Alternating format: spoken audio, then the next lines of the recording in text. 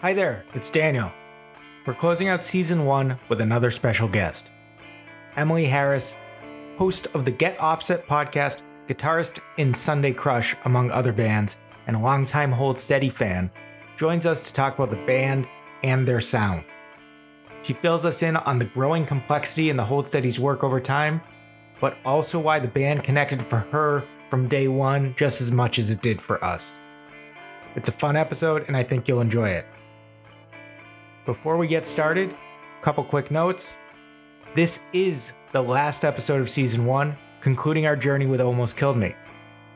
But you can get caught up on the whole season on this podcast feed or at shortmanstudios.com/apositivejam. That's a-positive-jam after the slash. And we're starting our preparation for season 2, so stay tuned. Sometime this winter, we'll kick off another dive into a great album. We'd love for you to be involved. If you have any interest in joining us on an episode or any requests for albums to cover now or in the future, hit us up on Twitter at Daniel Shortman, at Shortman Studios, and at mbrooks-taylor, or email us at mail@shortmanstudios.com. All right, that's enough. Let's get to today's episode.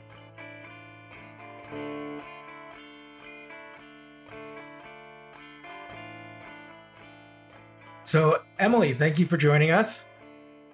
Thanks. Just so proud to be here. It's always fun. One of the fun things about doing this is getting to meet the unified scene, all the people out there who are Hold Steady fans. Yeah, that's one of my favorite things and what I miss most about going to the shows, because it really is such a good community. Totally. So what got you into them? Like, how far back do you go, and what like, give us sort of the quick background on you and the Hold Steady. I think I was a senior in high school when Boys and Girls in America came out, and my music downloader web store of choice was eMusic, and I just kept seeing it all over eMusic, really fought it for a while, and finally downloaded it and listened to it, and it's just kind of all gone downhill from there.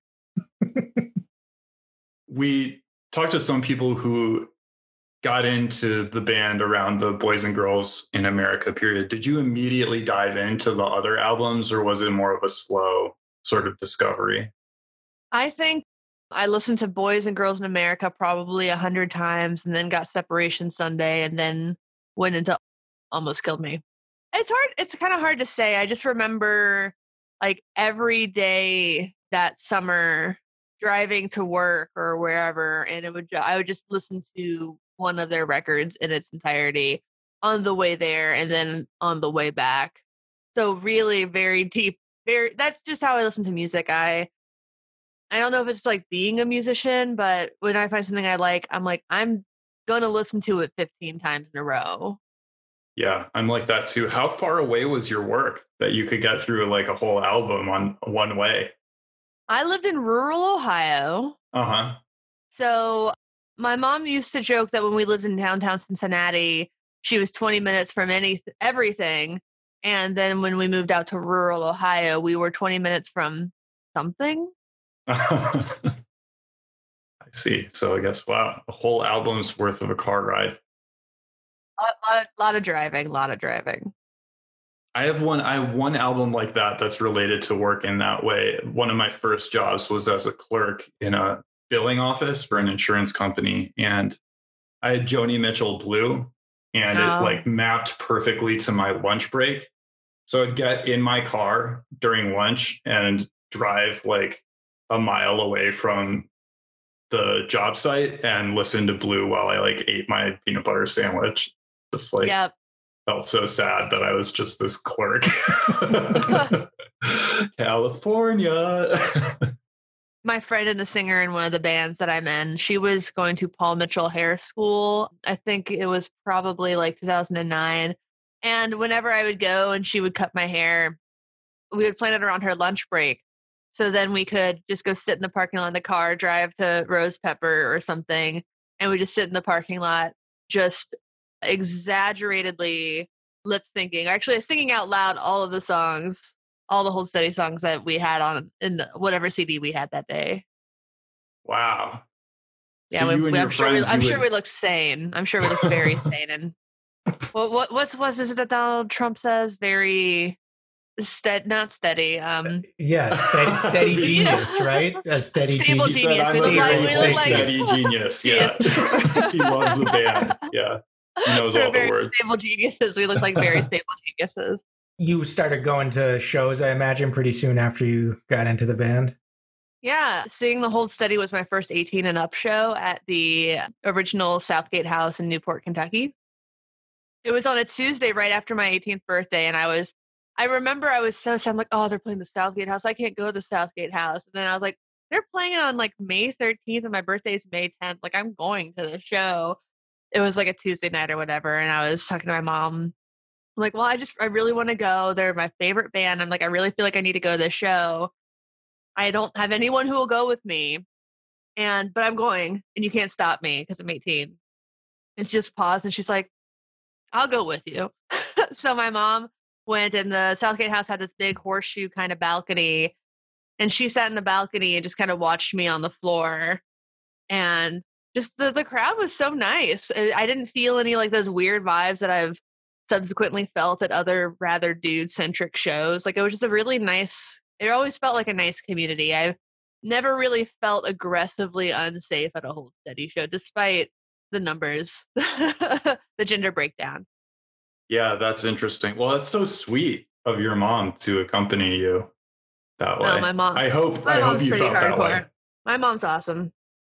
She's she bought me my first guitar, and she's the reason I play guitar. Oh, wow. That's great. So were you going to other shows, or what was your interaction with is that like one of your first concerts, or just like? No, music was always so important to my family. I'd pretty much been going to like rock shows regularly since I was like 12. Basically, since they thought I could handle it. I remember seeing Meredith Brooks with my mom, and Aerosmith a ton of times. Aerosmith with Kiss. Lots of kind of like that late 90s rock stuff. They're like Blind and Goo Goo Dolls and stuff like that. Yeah. But Oh yeah. It was my first club show. Wow, very cool. That's a pretty big destination, touring destination, right? That the Southgate House. I feel like Newport it's not an obvious place, but when you used to see the tour schedule, it shows up a lot, right?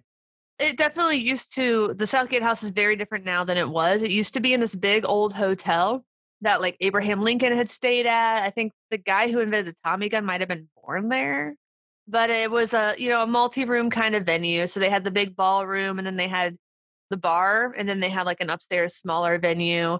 But when you're looking at venues that are that size in the greater Cincinnati area, you didn't have a ton of options. Some of them were in like weird kind of vaguely suburb areas, like the 20th Century Theater probably would have been too small for them. Bogarts was a Live Nation venue, albeit a really cool one, and not a great area. So Southgate House really filled in this gap that a lot of indie bands played. I think partially because it was the non-Live Nation venue in the Cincinnati area. Cincinnati still being very much a secondary market. But Cincinnati started getting really passed up for live shows for Columbus, Ohio, because Columbus had this really cool like conglomeration of venues that were different sizes. Like they had an outdoor shed, they had a little 300 cap, if that, venue called the Basement, and then they had an indoor venue, and it was like all part of the Promo West. At least when I was there, like family of venues. So that was an hour and a half away from me. I couldn't really talk my way into going up to Columbus for very many shows, especially on school nights. But going to Cincinnati was, not the hardest sell in the world for my mother, who like gave me Veruca Salt records when I was growing up. So you download Boys and Girls in America, and you somewhere around the same time you go to this show. What's grabbing you about this band? Why is this one of your deep dive, get obsessed bands when you first heard them? What stood out to you? Gosh, like a lot of stuff really stood out. I've always been a big lyrics person, so that I think is one of the things that draws a lot of people to the Hold Steady. I've never really given a rat's ass about like traditional singing, so that wasn't like a barrier for me. And then like Pad's guitar stuff was always very, it was so guitar driven, and I thought kind of stellar and fun, and you could feel the energy. But going to that live show was something different. I've never seen like audience interaction like that. I'd also never been to a show, at least not in a long time, that felt audience driven in that way. Like people knew what movements Craig was going to do before he did them. And I think so I host a podcast called Get Offset, and we interviewed Tad and Steve last summer when they came to Seattle. And one of the things my co-host said, because the night before he never really heard of the Hold Steady, never listened to them. I took him to the show because I'm like, well, you have to see the show if we're going to interview them. And he likened it to church in a way, like, oh, everybody seems to know the movement somehow. And that's kind of how it felt, like a scene, like a community, more so than just a bunch of people who are interested in seeing a show and don't really care about each other particularly. And like a singer or a band that's on the stage that's interacting with the band instead of just like doing their thing and scooting. And like that's as a musician, that's something that I try to do as well, just because I know how cool it was to see it, and I also want to be cool. Don't we all? I do too. I'm with you there. Being cool for sure. So it's a struggle, man. It's hard. Oh, I'm sure for me way more than you, but yeah. I gave up on it a long time ago. I realized cool was not for me, but dude, nothing I've ever done is cool. Fine. Well, so we're kind of jumping away from the Boys and Girls in America, but you had Tad and Steve on your show once, and then you had Steve separately. It feels like you've kind of, I don't know, have you guys bonded over the gear, or like it just seems that's pretty cool that you have that. So, and because you talked to Steve, I listened to it, like literally, I listened to it after the fact, but more or less when lockdown was starting to happen this year. Like that's a big moment to get a musician's perspective. So. Yeah, I mean, well, I just kind of been talking to him about it, texting. But so I met Tad and Steve at the San Francisco shows a couple summers ago. I hadn't seen the Hold Steady in 8 years. It really made me sad to think about. But the last time I had seen them before the San Francisco shows was Nashville in 2010. And then I lived in Nashville from 2007 to 2015. And they just never came back after 2010 until recently. And they didn't come like nearby. It wasn't that far to drive to Louisville or Memphis, but I was broke, like to get a hotel in my early 20s and make that drive. And my then boyfriend, now husband, like he would have to be at work at like 5 a.m. So if we like drove 3 hours to Memphis on a Tuesday, shows over at midnight, I would have to drive back so that he could get some sleep in the car. And then he'd have to be at work at 5. And then I would have to be at work at 8. Like it just didn't work. And he couldn't really take days off. I mean, I would have taken a day off. So it was kind of it just didn't work out. And then they stopped touring. And I think that once we moved to Seattle, we kind of got our careers a little more solidified. And this company I was working with, they always have this big festival called Dobe Fest that same weekend that the Hold Steady was in San Francisco. And I chose the Hold Steady over Dobe, which is like one of the hardest tickets in the industry to get apparently at some points. But I also was like, well, let's do the sound check because that sounds cool. I haven't seen them in 8 years. I want to cram as much in as I can. And it wasn't that much more expensive. And then after we did the pictures, and then Tad was kind of hanging out and chatting, and he had this Gibson electric Spanish style guitar, and it had a Veritone switch in it. I hadn't seen one of those before. And so I just kind of went up to him like, what was that extra chicken head switch on your guitar? And he's like, it's a Veritone. Just come on, I'll show it to you. So we just started talking about pedals and stuff. And then Steve came up and we were all talking, and I was emailing with Tad. And then I ran into Steve in the airport when we were all flying out of San Francisco. And then a few months later, I made the decision to go to Minneapolis because I had a friend who lived there. And I needed to see her and like meet her new kid. And they were playing Surly Fest, and Tad invited me to the sound check that they were doing because he wanted to see this pedal I'd been telling him about. And that just kind of like, ever since then we've talked, and that was just kind of a really fun thing that I didn't expect to happen. But sometimes guitar nerds like to talk about guitar shit. Wow. I would not have noticed the different switch on a guitar. I can promise you that. That would not have been my way in. I don't know if I would have had one. I'm a dork.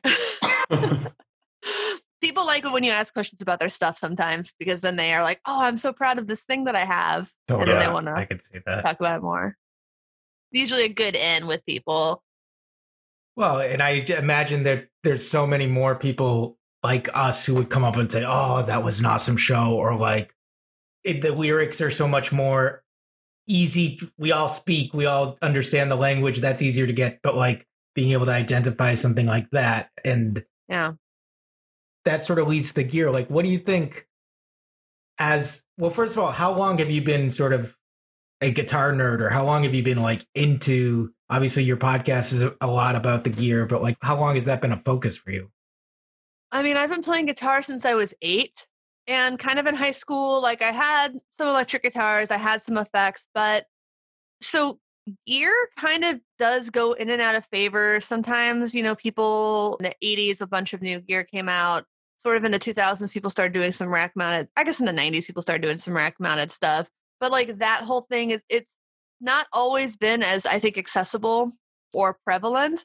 And when I was growing up, you never saw women in ads for gear. And I remember seeing an ad for Marshall amps, and it was Alison Robertson from the Donnas. And the whole ad was like, people always ask me what effects I'm using, but I'm just playing straight through a Marshall with my Les Paul. I'm like, well, maybe that's all I need to do. But then I guess probably in 2016, I started getting more into gear. I had a lot more job security. I was making a little bit better money, so I could kind of afford to experiment with things a little bit more. And it really snowballed. I know that this is just a podcast, but you can see what's behind me on the wall. Yeah, just to paint there are at least 4 or 5 guitars hanging over your right shoulder. It looks like another 5 or 6 guitars in a rack 6 down below. Yeah. See an SG. You can't see the 4 in the corner. Oh, that's a tenor guitar. Oh wow! And then what is that? Jagstang? Jazzmaster. I have a Coronado 2 from '67, and I just got that Longhorn bass yesterday. It's weird. Dude, it's purple though. That's fantastic. I would love a purple. It looks guitar. Intimidating. I don't know if I would pick it up. It looks like it might bite me or something. It might. I make no promises. It has teeth.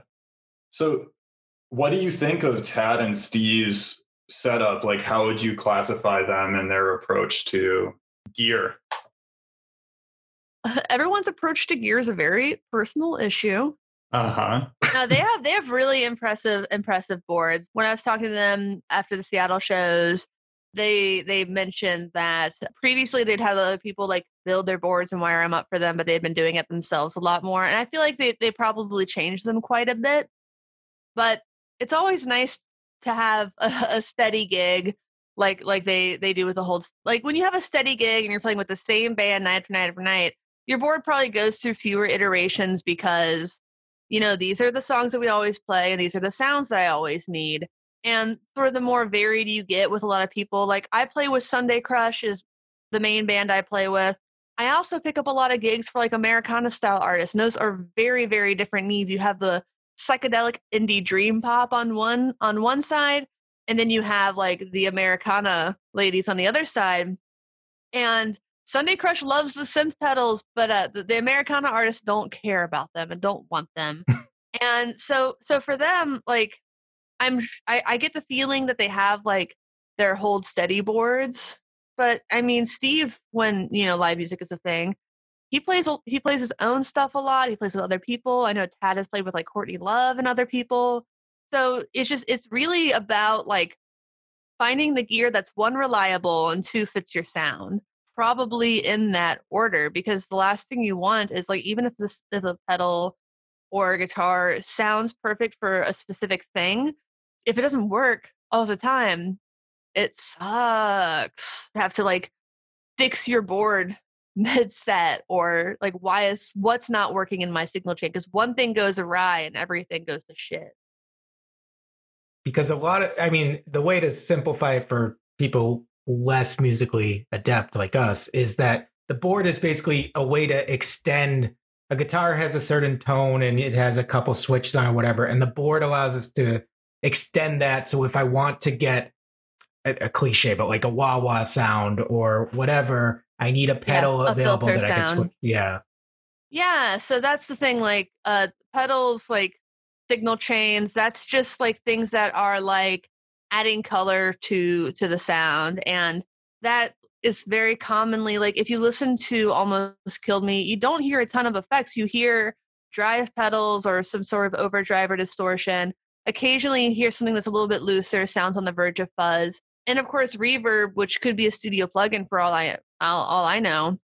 And then like some panning. But you don't hear a lot of weird modulation. You don't hear a lot of, example of chorus would be like the song Purple Rain. You don't hear a lot of like really wet sounds. It's a very straightforward rock record, which I think is kind of in the style of the time. I don't think that having a lot of pedals and building these weird sonic landscapes was super on Vogue, like in 2004. I feel like it was a lot more kind of straightforward.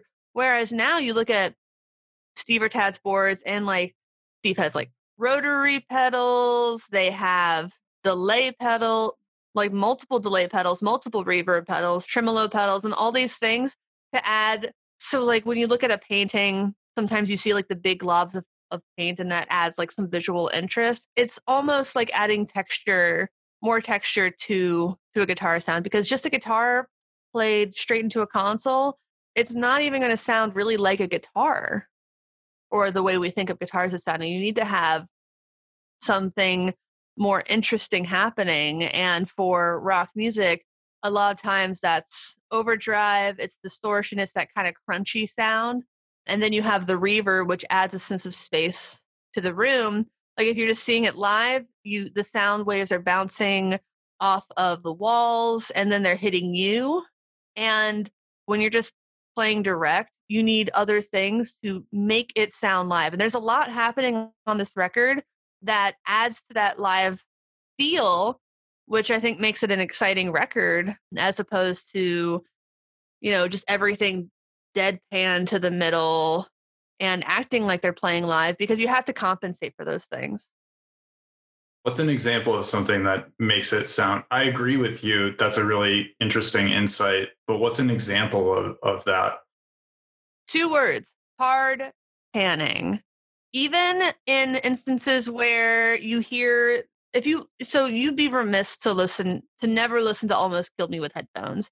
If you've only ever listened to it like on a stereo where everything gets summed to the middle, it stinks. But if you listen to it with it doesn't stink, but it's less exciting. But if you listen to it with headphones, you get a very distinct left and right sound, especially with the guitars. And even for simple things, like for some of the songs, you hear Tad's very clearly playing like the same riff in each ear, but it sounds like he's using different amps, and they're hard panned and they're different takes. So there are some differences, but that's like if you stand like center stage during a show, you have one amp on one side of you and one amp on the other. You're not hearing everything like direct to center. Even if you're in the back of the room, a stereo sound is what makes things sound live. And they do that a ton on this record, starting with A Positive Jam. The guitar when the solo kicks in, it goes from left to right. And that is something that happens throughout the entire record. Even if it's not like as obvious as that, you can hear a chunka on the left and a different chunka on the right. Like it sounds like he's playing a Vox on one side and a Fender or a Marshall on the other. And it's really, it adds a lot of depth to the sound and makes you feel like you're in a room with them. I wanted to pick up on one more thing that you said, which is that it was a very straight ahead sort of approach for Almost Killed Me. And I think listening to interviews from the band and some of the other chronicles of their experience, it seems like there was a progression of complexity as you get further into their catalog. I'm thinking there's a very noticeable wah-wah sound on one of the songs on Separation Sunday. I think it's Hornets. Mm-hmm. I mean, there's some filter Greg sings a effects line and then it just goes like wah wah wah wah out in there. Trouble down 169.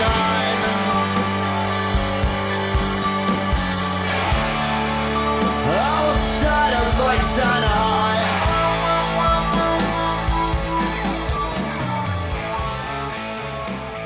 And Franz Nicolai gets much more involved, I think, on Separation Sunday, and then his role sort of seems to increase over time.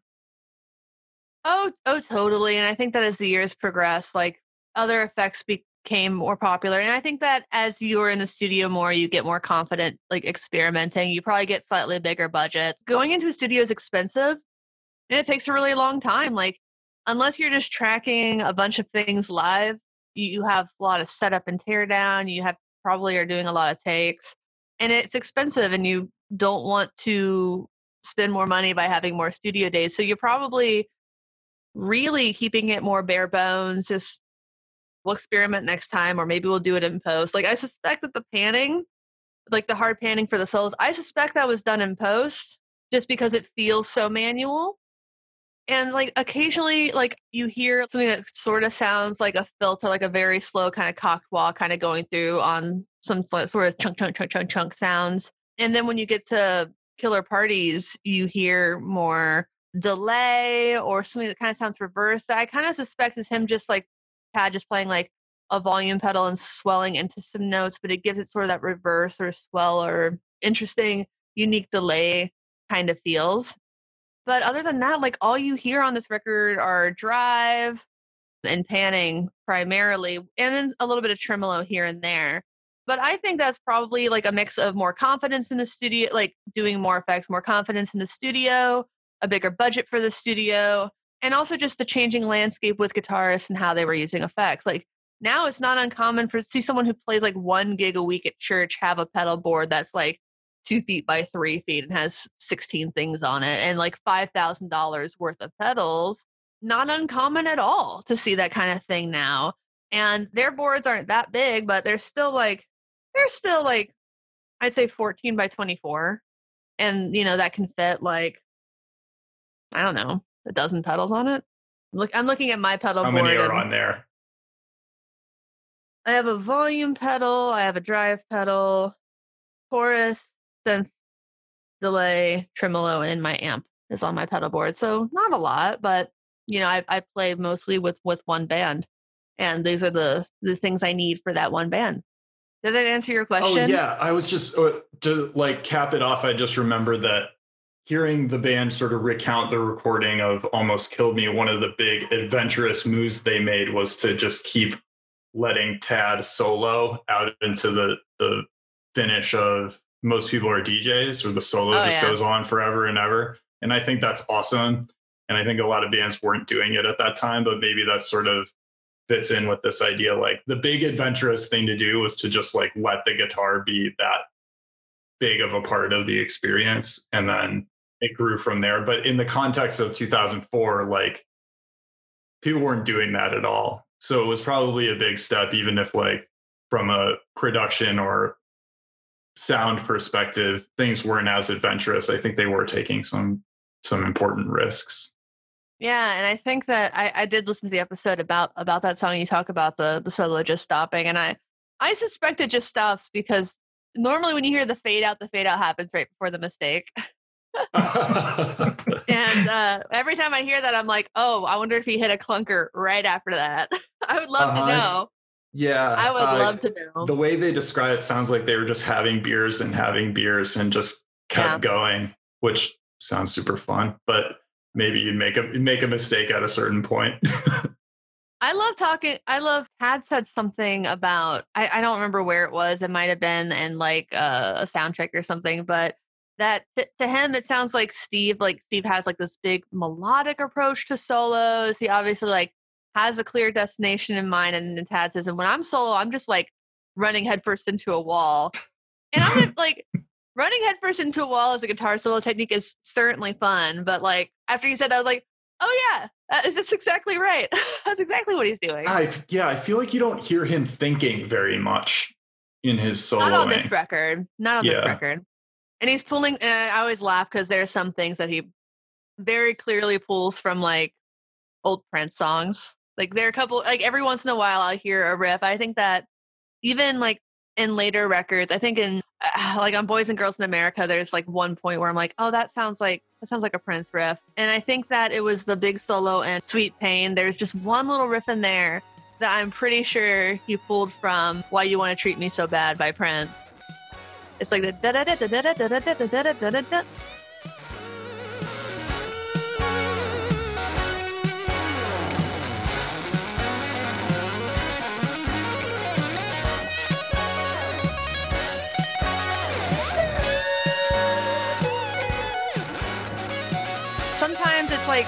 Sometimes the solos or the riffs feel more like calisthenics, and that's like that's also very Prince-esque, because sometimes Prince would solo and he didn't really know where he was going. He just like again was like running headfirst into a wall, and like the Why You Want to Treat Me So Bad solo is a great example of that. There's that big fast run like and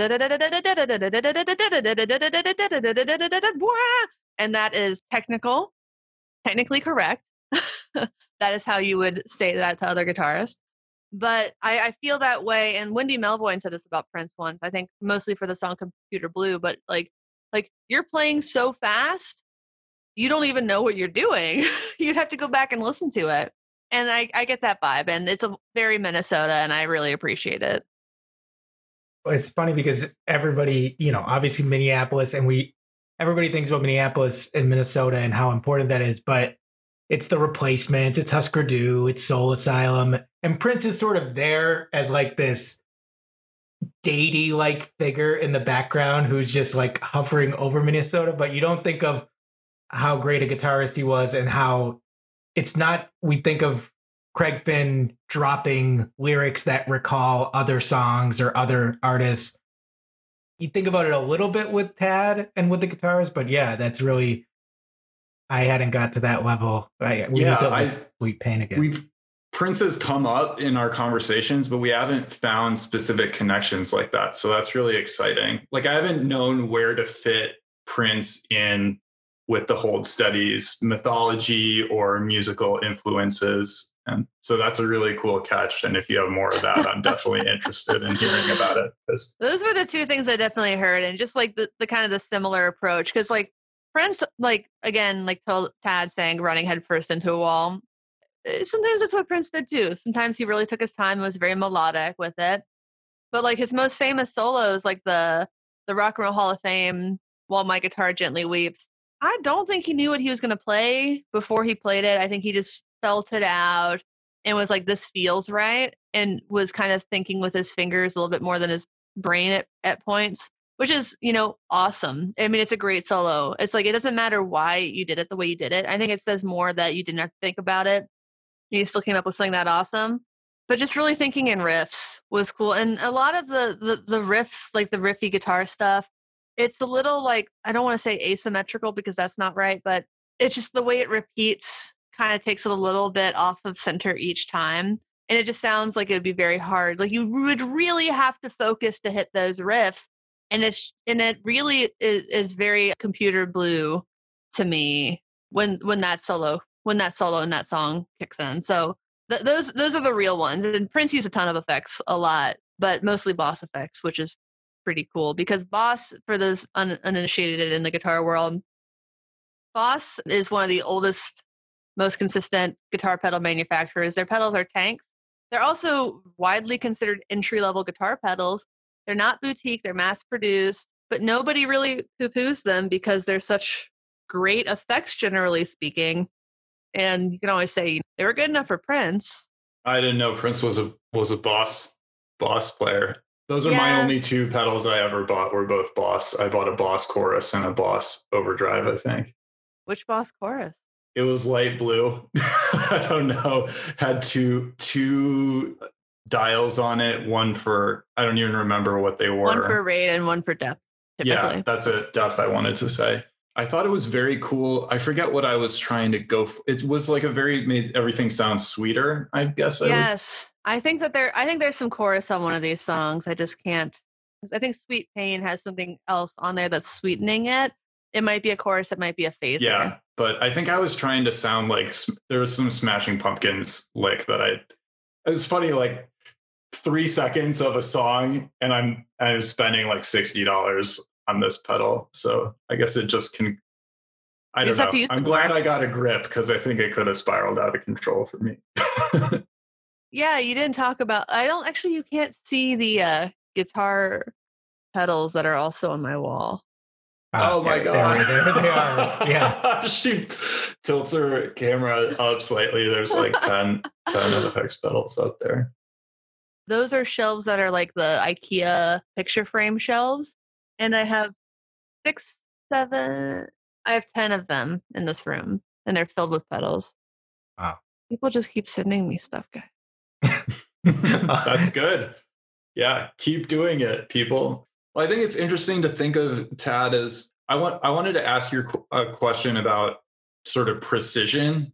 You mentioned things like getting a little off center when they're repeated. And I think of him as being a kind of more of an intuitive player. He talked about growing up, he was in a lot of just like metal cover bands or just like was playing metal, has all the metal songs memorized by heart and learned them all by ear, which means that a lot of those chunky riffs and licks and solos are things that you get the sense they're just kind of like flowing through him, like he's fluent in a language or something like that. Muscle memory a little bit. Yeah. He also, in one of the early interviews, he says that Jimmy Page, he doesn't think Jimmy Page was a very polished guitar player. And he's right. And okay, so when I saw it, I was like, this guy, it's 2004. You've come out with one album and you're taking a shot at Jimmy Page. I thought that was pretty ballsy, but yeah, what do you think? I think he's right. I think a lot of the when you look at some of the most famous guitarists from classic rock, they weren't the most polished and they were messy. Like Jimi Hendrix, as famous as he was not like the smoothest player on stage. Like he made mistakes, but just like he rolled with them really well. From The Who, like God, just like literally any of those bands, like they in that era of like the late 60s, early 70s, if you want to look at the more like technical guitarists, like they were in country music or they were Santana. And I think that in general, rock guitarists, as a rock guitarist, we're not the best guitarists. Some like a lot of them are fast and whatever, but yeah, I don't have a lot of great things to say about Jimmy Page, personally. Okay, I think that fair enough. I think that they stole Stairway to Heaven. And I also think that he is a pedophile. Whoa. Okay. I don't know anything about that. He slept with 13-year-old girls. Right. Okay. Right. And he molested one with a fish. Allegedly. Okay. I have nothing to say about that. but back to Tad, like where would you place him in terms of, not in terms of deviance, but in terms of his playing? Like, do you think that he's, because I get the feeling that it's very intuitive, it's not very thinking, but would you call him a precise player, or do you think he falls more into that 60s and 70s thing? Or is he like just recalling that type of approach to playing? I think Tad has grown immeasurably as a guitarist over the years, as I think that you would expect somebody to grow as a guitarist over the course of 15, 16 years. I got to reiterate, I don't think there's anything wrong with not being like a player who's thinking like, and if I just flat the 7th and sharp the 8th, and then I can use this mode to that. Like, I don't think that you need to do that to create emotional music that resonates with people. And I don't think that you should necessarily strive to do that if that's not what you want to do. I think that Tad very much has his guitar influences and he's made it into something that's very much his and plays guitar in ways that suit the songs so well and are fun and catchy. And I think that's what makes somebody a very good guitarist, more so than like technical prowess or anything like that. It's just, can you get an emotion out of the crowd? Because if you can't do that, then who the fuck cares, honestly? So, I mean, I like Tad as a guitarist. I like Jimi Hendrix as a guitarist. I like a lot of people who I say are not like, who I would say aren't the most technical guitarists as guitarists because they get something out of me. I wanted to step back to the Hold Steady in general. Like, what's your favorite at this point? What's your favorite either album or era of the Hold Steady? I really like the current era. Honestly, I think that they keep growing in very positive ways, and I loved all of the singles that they've released over the past several years, and putting those together into a record, I think was a great idea. I just, I think it's great. I really dig it. I think that everything seems to be coming together without ego. That I can't hear ego anywhere majorly in there. I think that they've just gotten better and better at working together. I think Mike and I are both, partly just because that's what you first hear, and a lot of times you love what you first hear. I think we're more biased towards the early stuff. What I think is interesting is what you're making as a point here is that you would assume that musicians get better over time, and it's not like there's a certain physical element to it, but it's not like sports where you only have a certain peak of your physical abilities. But I think it's not uncommon for people to like the early stuff for a band a lot. And I just think there's something, when you're talking about how they grow with the studio, you think a lot of the famous acoustic artists who then cross over and play electric. Dylan is the most obvious at the time. I was going to say Bob Dylan. Yeah, he's the most obvious. Iron and Wine at the time, I remember it was sort of a big deal that they were going from his super hushed folky stuff to more of an ornate production. I like the ornate stuff more in that case. Bon Iver. Bon Iver is another great example. And it's interesting with the Hold Steady, you describe Almost Kill Me as this fairly bare bones, and it's the incarnation of the band where Franz is only guesting on a couple songs. I don't know if Craig is playing any guitar on the record, but it's really just the core 4-piece at the time. And now they're back as the Voltron of 2 guitarists and a keyboardist. I don't know. It's interesting how that parallels with them growing as musicians. And yet, for whatever reason, we like the older stuff. So I don't know. Well, I don't. When I look at my favorite performers and artists in the world, they all have one thing in common, and it's that no 2 records really sound the same, because they just progressively grow, and then you have something for whatever you're in the mood for, and it's so cool and it's great. And to be able to look back on those things, because I think that whatever record you came in on, it's probably always going to be like a special place in your heart. Like, I don't know how often I'm going to get the same emotional response I get from any other song versus the stuff on Boys and Girls in America, just because that was such like a part of my youth and my childhood. I mean, I started listening to them when I was 17, and that's really formative, and that's the stuff you get stuck in your head a lot more. And so like it makes sense that like the older stuff would hold a special place in your heart. But for me, I don't want to just like, I'll listen to the same thing like you said, like I said earlier, 100 times. Like, it's cool, I'm for it, but at the same time I want to see growth with the performers and the artists that I invest my time and energy and money into, especially as I get older and have less of that time. I want to grow with the bands too. And that's something that I've really appreciated about the Hold Steady, is that I've been able to grow with them as they grow and as they release stuff. And I don't think that there's a ton of bands that really do that anymore. I feel like there are a lot of bands that they try for a while and they have their success and then they split off into different things. And then there are bands that just will do the same thing forever. Like, I don't want this to be a dig on Dr. Dog. I love Dr. Dog, but I don't feel that kind of growth with them. And when with a band, when you feel like you've heard one record, you've heard a lot of their records, it's just not as exciting. I'll still happily go to a Dr. Dog show and pay money to see them live, but I'm not really buying their records because I just, I don't know if that matters as much right now for me. Yeah, that's really a good framework to think about following a band over time. I used to think about, I think a friend of mine in college said this and it stuck with me, the idea of there's like a certain amount of leash you give a band. And so if you love a band, you love everything they do, even if it's not great. But, you know, like you said, it's evolving or it's different or it's something interesting.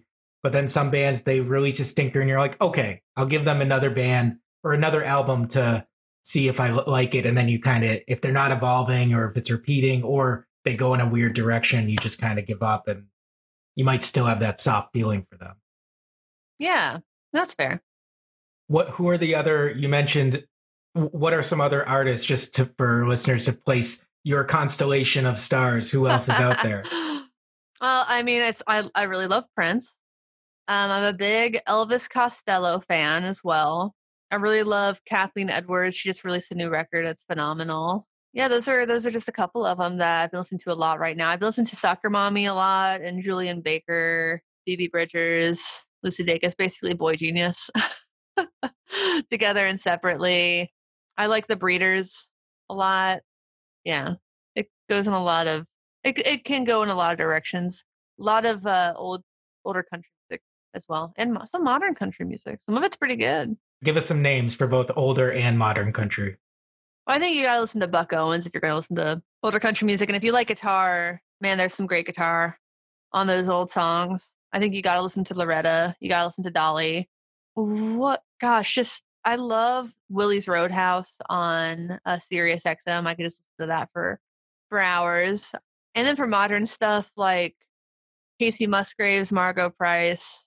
I love Maren Morris. Mostly the women. The women are doing really good in country music right now, and also Jason Isbell, of course. Yeah, I'm Margot Price. I saw reviews of her latest album, and so I've been listening to that and really enjoy it. And my wife heard it, and she's like, "That's weird for you to listen to." I was like, I'm not opposed to it. I feel like my country interest sort of shot back to like Hank Williams, and I got into, probably through Dylan and the Basement Tapes, I got into all the A.O. Smith folk recordings, like there's that 3 or 6 album collection or whatever. So I've got sort of the roots of country, but yeah, that's important. The roots of country music. I mean, it's like the roots of American music in a lot of ways. Yeah. I mean, that's what's funny is all of this comes from pretty much the same 2 or 3 different sort of roots, and then they just spread out in different flavors. Yeah, I mean, R&B has more in common with like country music because like people like James Brown, like the radio station they got growing up was the country music station.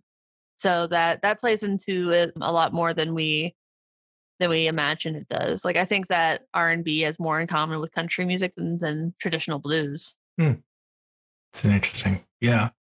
I would have to like restudy and rewire my brain to think about the connections and how they overlap. But yeah, for sure.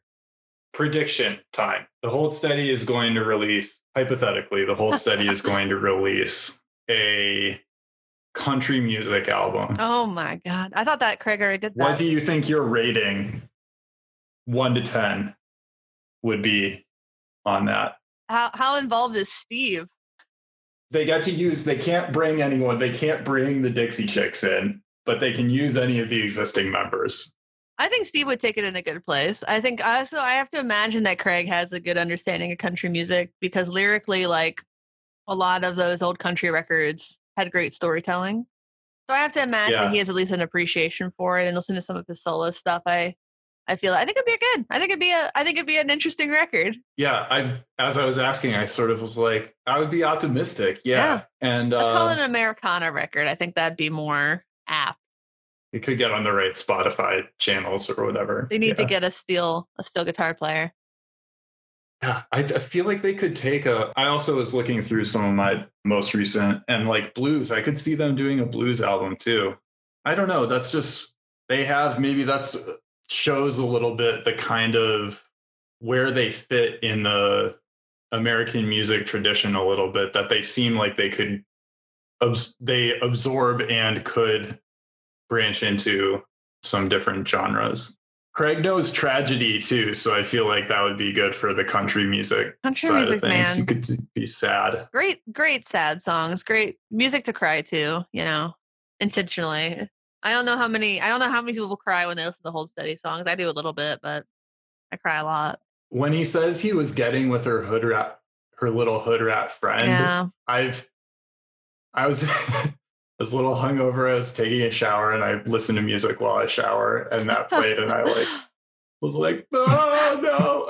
Oh man, I don't know, it just moved me. Like, yeah, it knocked me off my feet. Yeah. Yeah. So A lot of that's my emotional, moment. a lot of manipulative musical stuff going on. I don't think people who aren't in music theory, and I'm not as in music theory, but I was in a band with a guy who like has a master's in music theory, and he was talking about something that's like, oh yeah, that progression right there is just manipulative to make you cry. I'm like, what?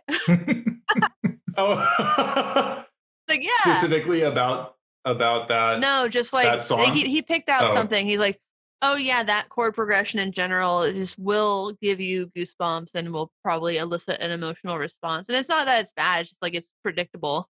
I feel like Katy Perry uses those probably. No, an feel like entitlement she- crew though on the I never got to say goodbye to you. That kind of hits me every time I listen to it. I'm like, fuck. Yeah. Daniel doesn't cry. It's something I'm working on. It's something I. Well, trying to cry on Zoloft is like trying to sneeze and you can't. So that's where I am sometimes. Yeah, this has been. Is there anything? I don't really have any. I mean, there's so much like music stuff that I could go to, but I don't want to. Is there anything else that you feel and that about the Hold Steady you feel that people should know about or should be thinking about, or just anything else you want to talk about? I think that we all love this band, and thanks for having me on to talk nerdy stuff with y'all.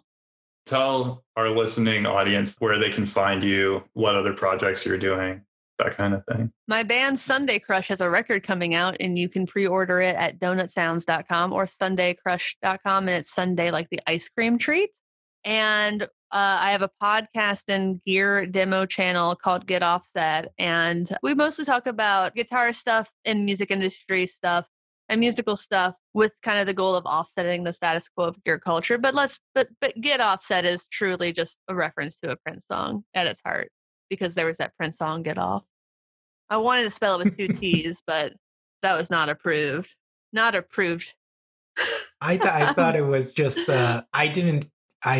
this is my naivete. I didn't know what a offset guitar was, and so I thought that was but you're saying it's a pun as well. It's a pun, yes. It's a pun. Get offset. An offset, for those listening at home, it's like so if you look at a normal acoustic guitar, for example, the waist of it, it's a mirror image, basically. It's, what's the word, parallel? That's symmetrical. It's symmetrical. An offset guitar has an asymmetrical waist that's offset by at least 10 degrees. That is the technical definition of an offset guitar. So like a Jazz Master, a Jaguar, a Mustang, look at whatever guitars Liz Phair plays. Those are usually offsets if you are confused. The Hold Steady don't play offsets. I was supposed to see Liz Phair play with Alanis Morissette this fall. We had bought tickets in advance, and they pushed it back to 2021. So, well, that's still optimistic, to be honest. I'm afraid it is, but yeah, it's still optimistic. I saw Alanis once for like the acoustic Jagged Little Pill tour. Did not love it. No. Oh no. It was fine. It was just, I like electric guitars, I guess. Nothing wrong with that. Yeah. We bought the tickets. My wife wanted to see Alanis, and I was more excited about Liz. I'm generally more excited about Liz Phair. I love Alanis Morissette. That was one of my first records that I really liked, was Jagged Little Pill. But as I got older and I listened to Liz Phair, I'm like, oh my God, this is me. I know this. That would be a good one to do. Jagged Little Pill. Oh yeah. That was so big. It was so many big. people's lives. Changed people's lives, I think. That record went diamond. Yeah, no, it was huge. But Exile in Guyville is also like relatively unimportant. Wow. Whoa. Just kidding. I'm just kidding. Shots I will fired. punch you through the screen. No. You want to get punched in the mouth? I'm sorry. No. I shouldn't threaten violence. No, that's Exile in Guyville is a pretty, yeah, it's just also an album that has a lot to talk about. Just, I mean, a lot of 18 songs tracks. on that record. Yeah. A lot of guitar stuff to talk about too. Like, how does it sound to play a Duosonic through a crate amplifier? Weird. The answer is weird. All right. Well, I'm gonna just sort of put a bookmark to that. Maybe we can, if we get to that album and you're interested, we'll make sure to reach out for that. But I'll take detailed notes. all right. All right. Well, Emily, thank you so much. This has been a lot of fun. And Thanks for having me. Absolutely. And keep up the great work. I've been enjoying your podcast, and I confess I haven't checked out Sunday Crush yet, but it's going to be the first thing I listen to. That's all right. Pre-order it. Pre-order it at the Donut Shop. Donut Sounds. Is that right? Donut Sounds. Donut Sounds. Yeah. Yeah. Donut Sounds. DONUT.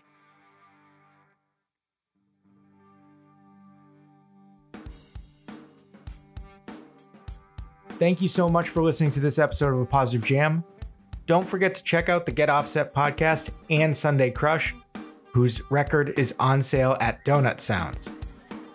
Again, this is it for season 1, but be in touch with us on Twitter at Daniel Shortman, at Shortman Studios, or at M. Brooks Taylor, or email us at mail@shortmanstudios.com. We may pop up with a few mini episodes before season 2 starts, but in any case, you'll be hearing from us soon. Thank you for all your support on this first season, and stay positive.